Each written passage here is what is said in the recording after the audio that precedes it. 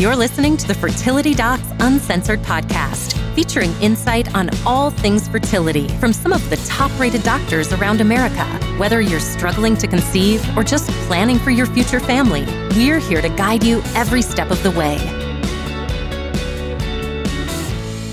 Hi, everyone. We're back with another episode of Fertility Docs Uncensored. I'm one of your hosts, Dr. Abby Eblen from Nashville Fertility Center. And today I'm joined by my lovely and talented co-host and friends, Dr. Susan Hudson from Texas Fertility Center. Hello. And Dr. Carrie Bedient from the Fertility Center of Las Vegas. Hey, how's it going? Hey, guys. So we were just talking a minute ago about Carrie's Sunday outing. She just went. Well, tell us where you went, Carrie. So it was my puppy dog's time to go get her nails clipped and, get groomed and all of the things. What type of doggy do you have? I have a Chiweenie, part Chihuahua, part wiener dog. Aww. And so she is very long and skinny and low to the ground, but she has a Chihuahua pointy nose and she has she has part Chihuahua ears. One of them always sticks straight up. The other one is kind of flip-floppy and it's down part of the time and up part of the time. And she's black and she has super short, very soft hair. And so it was, and her name is Gigi. And as a side note, I got her when I was in fellowship because she was a Christmas present from my husband to me. And we got her right at the same time that our other friends got a little pure sausage dog named Lola. And so we would take them to the park in Atlanta and we would be yelling out for Gigi and Lola. And it sounded like we were streaming out stripper names. I was just going to say that. For our two little sausage dogs. So we took Gigi to go get her little spa day and they were having an adoption event. Did you come home with anything, Carrie? So we dropped Gigi off. And of course, my daughter and I were out there, petting and looking and all of that. And I started giving puppy dog eyes to my husband as we were driving away. I'm like, did you see that little black one with the little fuzzy nose and how soft he was and all that? And he's like, yep, I saw it. Let's go. It's always so sad because you see all those little puppies and you're like, oh, they just need a good home. I can give you all homes. And so we got the call that Gigi was ready and he was like, we're all going.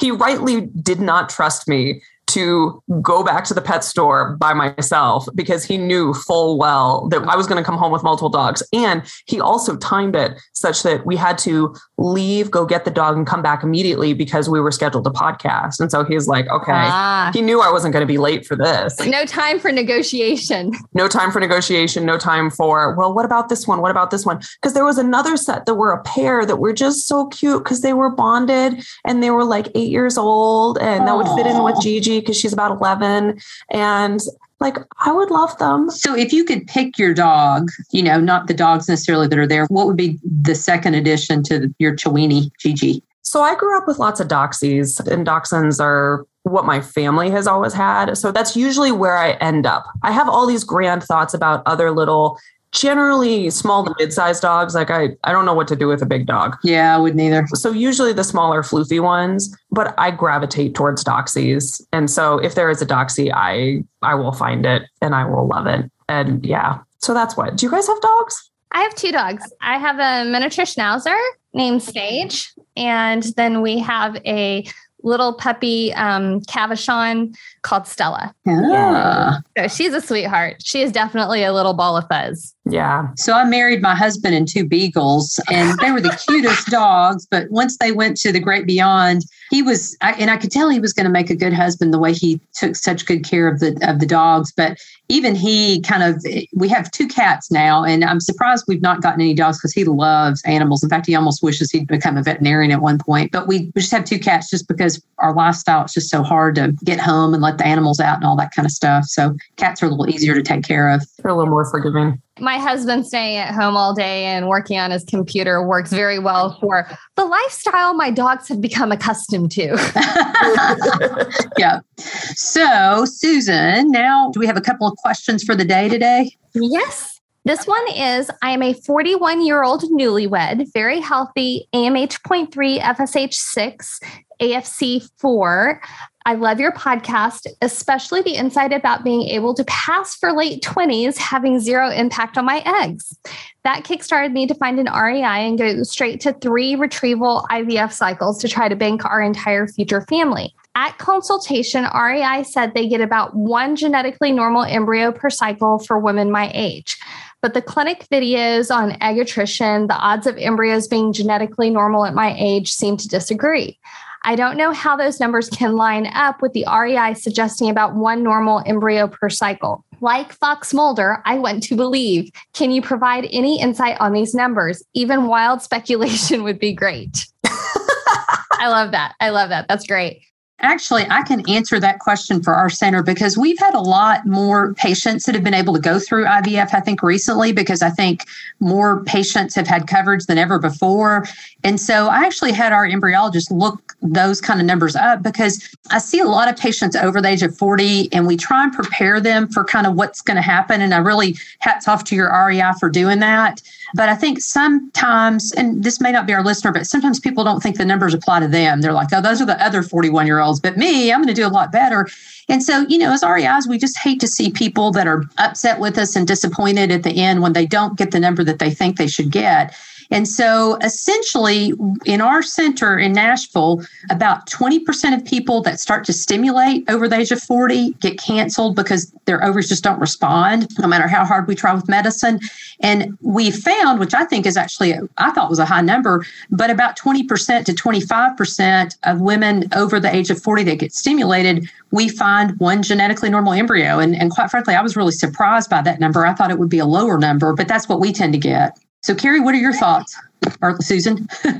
So, I don't know my exact numbers. I think the biggest fallout is if you get to retrieval and get an embryo biopsied. That's where I think the biggest fallout we have. I don't cancel 20% of my over 40-year-olds. Let me rephrase. We don't cancel them. I'm just saying these are people that go through that maybe only have 1 egg or 2 eggs that we potentially can get. And so we give them the option, and generally about 20% don't continue on. That's pretty high compared to what we have.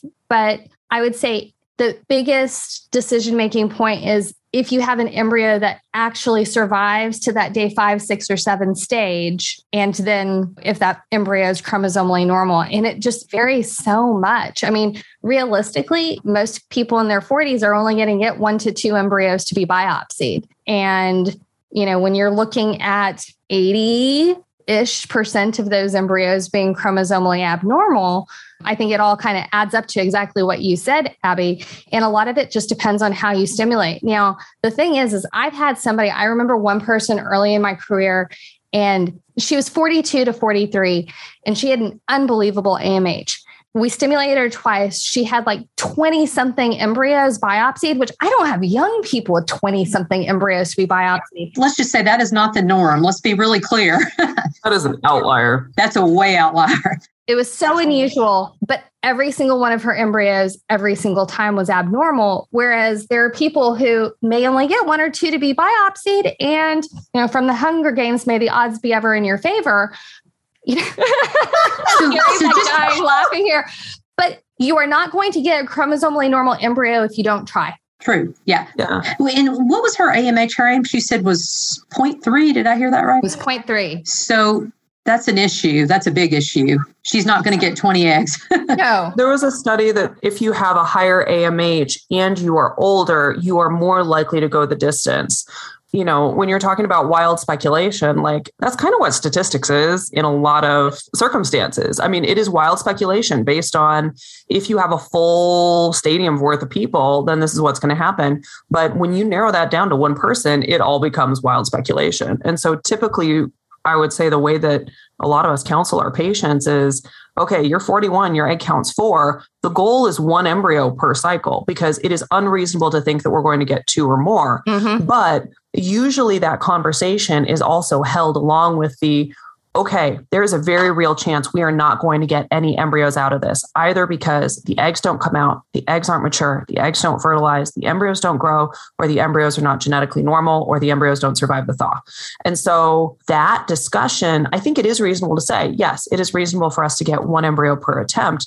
But if we don't, here's the list of all the bad things that can happen, which a lot of patients think, oh, they have to say that to everyone, which sort of we do, but it is a very real part of counseling. This is how things go upside down. A very common thing over age of 40. Yeah. And so it's like, I think it's realistic to think that if you get an embryo, 1 per cycle is what you will get. But there's a really, really real chance that you're not going to have anything. And unless you try, you're not going to know. And let me ask you too. So what would you say in a 41-year-old with an AMH of 0.3? Susan said you rarely cancel patients. What would you tell her as far as if you just had to guess, and again, wild speculation, how many eggs do you think you're going to get from her at retrieval? I mean, her AFC was 4. I would say I'm probably going to get between 1 to 4 eggs. Yep. And more likely, 2 to 3. Like I'm expecting a minimum of 1 to be empty. Right. I would not be surprised if 2 are empty. And I wouldn't really be that surprised if 3 are empty. I would expect to get at least 1, but who knows the quality of that? It's unusual to have an egg retrieval that I don't have any, but I would go to an egg retrieval if somebody had 2 follicles and sometimes 1 follicle. If your goal at 41 is fertility preservation and you fully understand those risks, you can't preserve fertility unless you do this. Well, and the reason I bring that up is I've had some patients lately, somebody 42-ish that got 6 eggs and was really upset that she only got 6 eggs. And another patient that got 11 at 42 that was really upset that she only got 11. And I'm like, listen, guys, you don't realize that's good when you're over 41. Those are good numbers. Well, I remember, Abby, you and I had a discussion at least a couple of weeks ago, probably a couple of months at this point, where everyone thinks that they're special, they're the exception. And when it never bothers me when people are disappointed at their results. I understand you always want the best all the time. I get that. What I sometimes emotionally struggle with just as a physician is when people are surprised at their results, because we spend a lot of time saying, this is how this can go upside down. And so when people are surprised, it means that they didn't think about what we spent a lot of time talking about. And I get it. It is totally human nature. And I don't really blame anyone for it. But it's one of those things where like, okay, how do we minimize that surprise? Because you don't want somebody to go into it saying, well, this is never going to work because that futility is no good. Yeah, you don't want them to be negative, but you want them to be realistic, I think. Yeah. What I tell patients is I want them to be hopeful, but I want them to be appropriately hopeful for their particular situation. Right. Yeah. Hope for the best, expect the worst. All right. So today we're going to talk about what to do about a thin endometrium. And we encounter this quite frequently with some of our oral medicines, and we encountered it some with our IVF medicines. And so give me a definition, Susan, of what a thin endometrium is. What do I mean by that? It's something that doesn't make us smile when we do your ultrasound.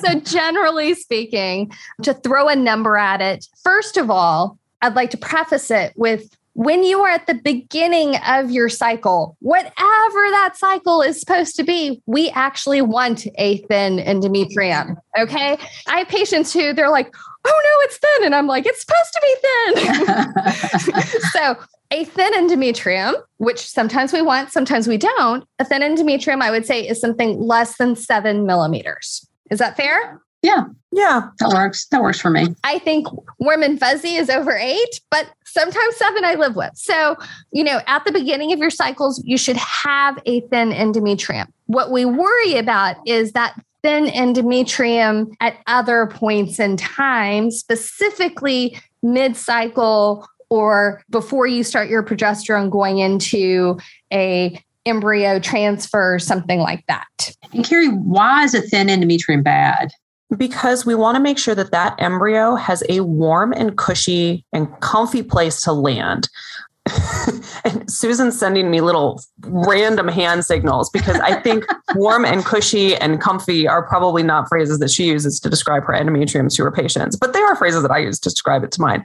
So you want a nice, thick, soft mattress for that embryo to land in. So the sperm swims up past it at first, hangs out with the egg, they come together, embryo is created, and then it travels down. And when it travels down, it needs to be able to come out of its shell and just kind of slide its little, they're called feet, podocytes, into the endometrial lining. And so in order to do that, you need a specific structure that is set up for that to happen. And so if it's a very thin lining, you worry that you don't really have that extra architecture on the lining of the uterus that is built to make a warm and fuzzy place for an embryo to snuggle in, bury under the blankets, and make itself a home for the next 9 months. So, Susan, if I was really going to be a jerk, I would say something like, well, tell me what the endometrium has in it that makes the embryo implant and grow. But the problem is we don't really know about that. So tell me, what are ways that we can make it a more favorable, other than the thickness of the lining, what else do we think about to make it more of a favorable environment? Right. So I kind of divide up our endometrium problems into problems related to things short of IVF. So if you're doing IUIs or timed intercourse and we're using superovulation medications to help the lady recruit follicles versus those things that happen in an embryo transfer cycle. So when I'm looking at someone who's doing IUIs or timed intercourse or something like that, the number one thing I look at is what medications are we using? Now, certain fertility medications get a bad rap, and fairly so, because they can cause a thin lining. So the most noted is Clomid or Clomiphene.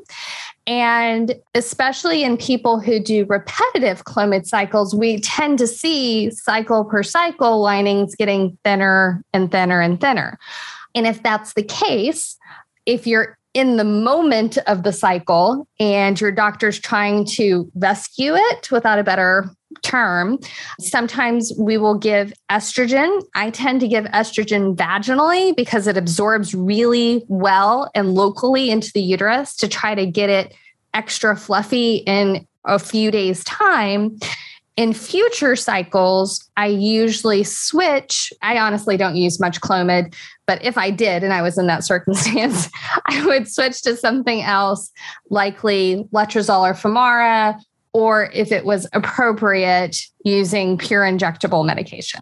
So, Carrie, can you name some causes? Why do people get thin endometriums? Susan mentioned one, Clomid. So the medicine sometimes we put patients on can make the lining thinner, but what are some other causes? So other causes can be prior procedures that have been done on the uterus, such as an endometrial ablation is the hard and fast, like very difficult to recover from. Yes. And an endometrial ablation is when someone has had really, really heavy periods and they have intentionally destroyed the lining of the uterus in order to lighten up their periods to save them from all of the medical drama that comes with that.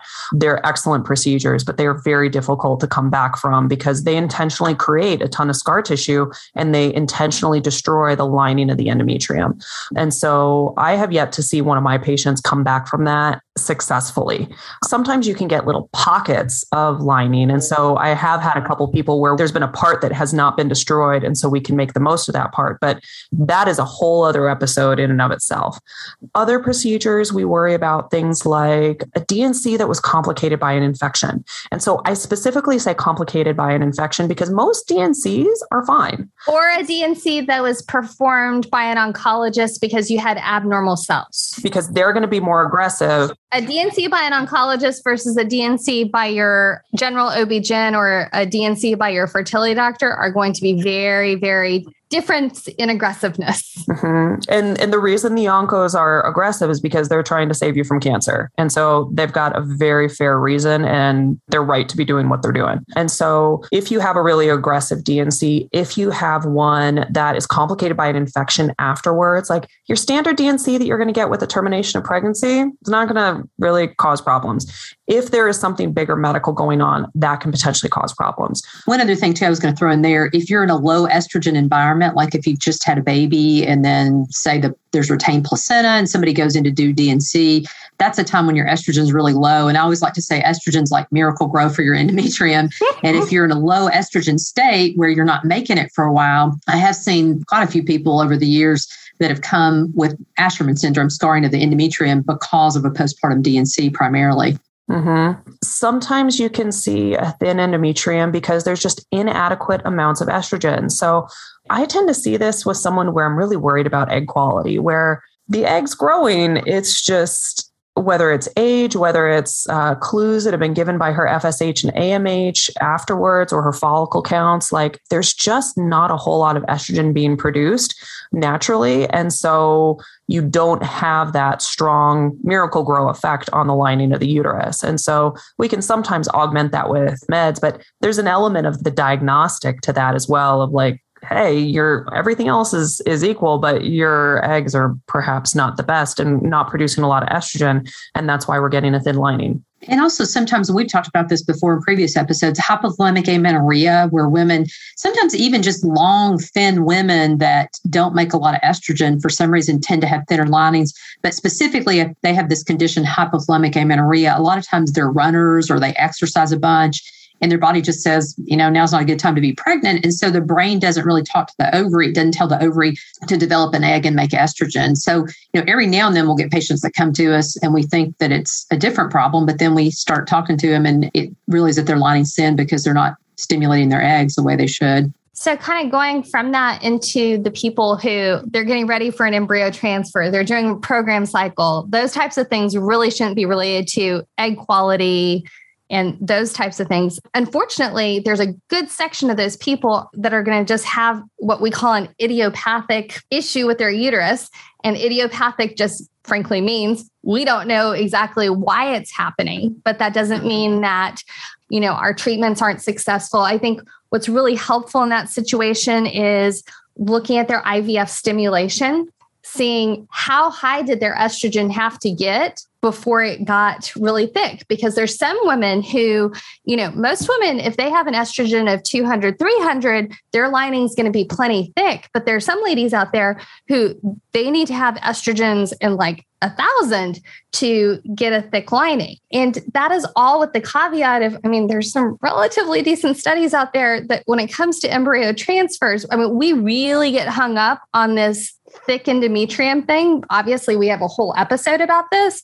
There's some decent studies that say that it's probably not as important as we all like to think it is. We just don't have other things to look at, though, unfortunately, to say it's going to be a good cycle. That's true. So I have resisted the urge to go down the rabbit hole of like, well, how much of a difference is it when you have a delta of an endometrium versus the absolute thickness? If you started out at 2 millimeters and we ended up at 6 versus you started out at 6 and ended up at 10, are they essentially the same? Mm-hmm. So there's a lot of that. A lot of people, they freak out when they see their endometrium when they get to the transfer because they're like, oh my gosh, I'm thinner. Like, well, when you look at the physiology data, it's supposed to be thinner and that contraction is good. And so everything comes with kind of a side explanation of, sometimes the difference is a good thing. Sometimes thin is fine. Sometimes thin is not fine. And so Carrie, what can we do? And you kind of mentioned this earlier, Susan did earlier. What can we do to try and help the lining along in cycles where we're doing ovulation induction with oral medicine versus in cycles with IVF? So with ovulation induction with oral medication, it's all about what meds are you using. And really both with oral medication and IVF, it's all about what meds you're using. So, and how high is your estrogen? And so with an ovulation induction cycle, we'll switch from Clomid to Letrozole. Sometimes we'll add in some injectables. Sometimes we'll add in some supplementary estrogen. And those are the kind of things that we toy with. Sometimes we'll go a little bit further into it and say, all right, your follicle's good enough to trigger now, but let's give it 2 more days and see if your lining can thicken up a little bit more. So those are a lot of the things that we do with induction cycles. With IVF, most of the time we're working with a frozen embryo transfer, particularly if a lining is questionable. You're not going to do a fresh transfer on a questionable lining. You're going to freeze that embryo and you're going to wait and see if you can get better because there's no reason not to. And so we toy with the types of estrogen we give. You can give pills, you can give patches, you can give vaginal, and you can give injectable. And everybody has their cocktails of what they like to do in what order. So those are things to get different levels and different absorptions. Sometimes when we have to do really aggressive cycles, sometimes giving gonadotropins is the way to do it because it makes your body produce the estrogen. And some people, they respond better to that. So we'll do full on injectable cycles to get that lining thick, even though we're not doing it for the eggs, we're doing it for the lining. What type of adjuncts do y'all ever use? Yeah, I was just about to ask that question. What supplements would you use? So keep in my mind, supplements is the same word in this case for voodoo. Because there's not a huge amount of data for a lot of them. Yeah, true. If somebody's like, is there anything else I can do? What are the things that you would recommend? Aspirin. And so the theory behind aspirin is it just may improve the blood flow to the lining of the endometrium. Sometimes I also recommend vitamin E because sometimes there's data to show that it can dilate the spiral arterioles that go to the endometrium. But you're right. There's not great data. These are definitely people I encourage to consider acupuncture. Yes, acupuncture is a great idea also. Yes. There's really light data on Viagra. There's some physiologic sense behind cabergoline. There's some people who use growth hormone. I don't particularly like that one because it's so expensive. And I haven't seen any really good data. Pretty much every REI you talk to has their closet cocktail of this lining is not thick. So what are we going to do? Sometimes I will use letrozole and try and get a natural lining up because sometimes that can be a little thicker. I just had a patient who's gone through, and the discussions we've had have been about all of this. And so she went through and she did a standard estrogen cycle, and then they added injectable estrogen. And then she transferred to me in my clinic, and we did a letrozole cycle, and that didn't work. She had already failed the basic estrogen cycles. And so we ended up doing a letrozole cycle with gonadotropins. And ultimately it was the gonadotropins where it's towing the line of, I don't want her to ovulate too early because that's going to screw up my lining. Yeah. But it ended up being a gonadotropin cycle, and now she's pregnant. And so sometimes it's just patience. I do think there's a pretty good number of people that if they don't respond to anything else, the one thing that I'm more inclined to believe that they'll respond to is their own endogenous gonadotropin. So I do think doing FSH just to thicken their lining up can be really helpful for a lot of patients in that category. Yeah. So any last words that you guys have? I would counsel, if this is affecting you, patience, and knowing that your REI probably has kind of her own set of, this is the order of things that we're going to do in. And these are the patients where I usually have a lot more back and forth with of, this is what we're going to do and how we're going to do it. But having patience, be patient about this because it takes a while to get there. It does sometimes take a while. Sometimes it takes weeks to get the lining, especially in embryo transfers. You know, when we're doing an IUI, we're at the mercy of what's going to happen in the ovary. Whereas with an IUI, we can sit there and tweak for weeks and usually be fine. Yeah. I do think tincture of time can be helpful for some people. They just need exposure over a longer period of time of estrogen to get their lining thickened too. So definitely patience is a good thing. And there's oftentimes a point where we'll say, okay, this is the best your uterus can do. Are you okay with using one of your embryos with this line? And most of us aren't going to offer that right away. We're going to be like, let's try some things first. And that can take 3 months, 6 months, sometimes longer to know, okay, we have tried the things and now we're going to cut down and we're going to transfer into a lining that's only 6 millimeters thick in hopes that it works. And it can work. Yeah. I've had several patients in that category. We've done everything we can. And finally we're like, this is the best lining we're ever going to get. And we transfer and they get pregnant. So it can work for sure. Yeah. I sometimes would rather have a beautiful 6 millimeter trilaminar stripe that should have come out of a textbook than something that's, 11 millimeters, but all hazy and not quite as pretty. And wonky. Yes. Yeah. Agreed.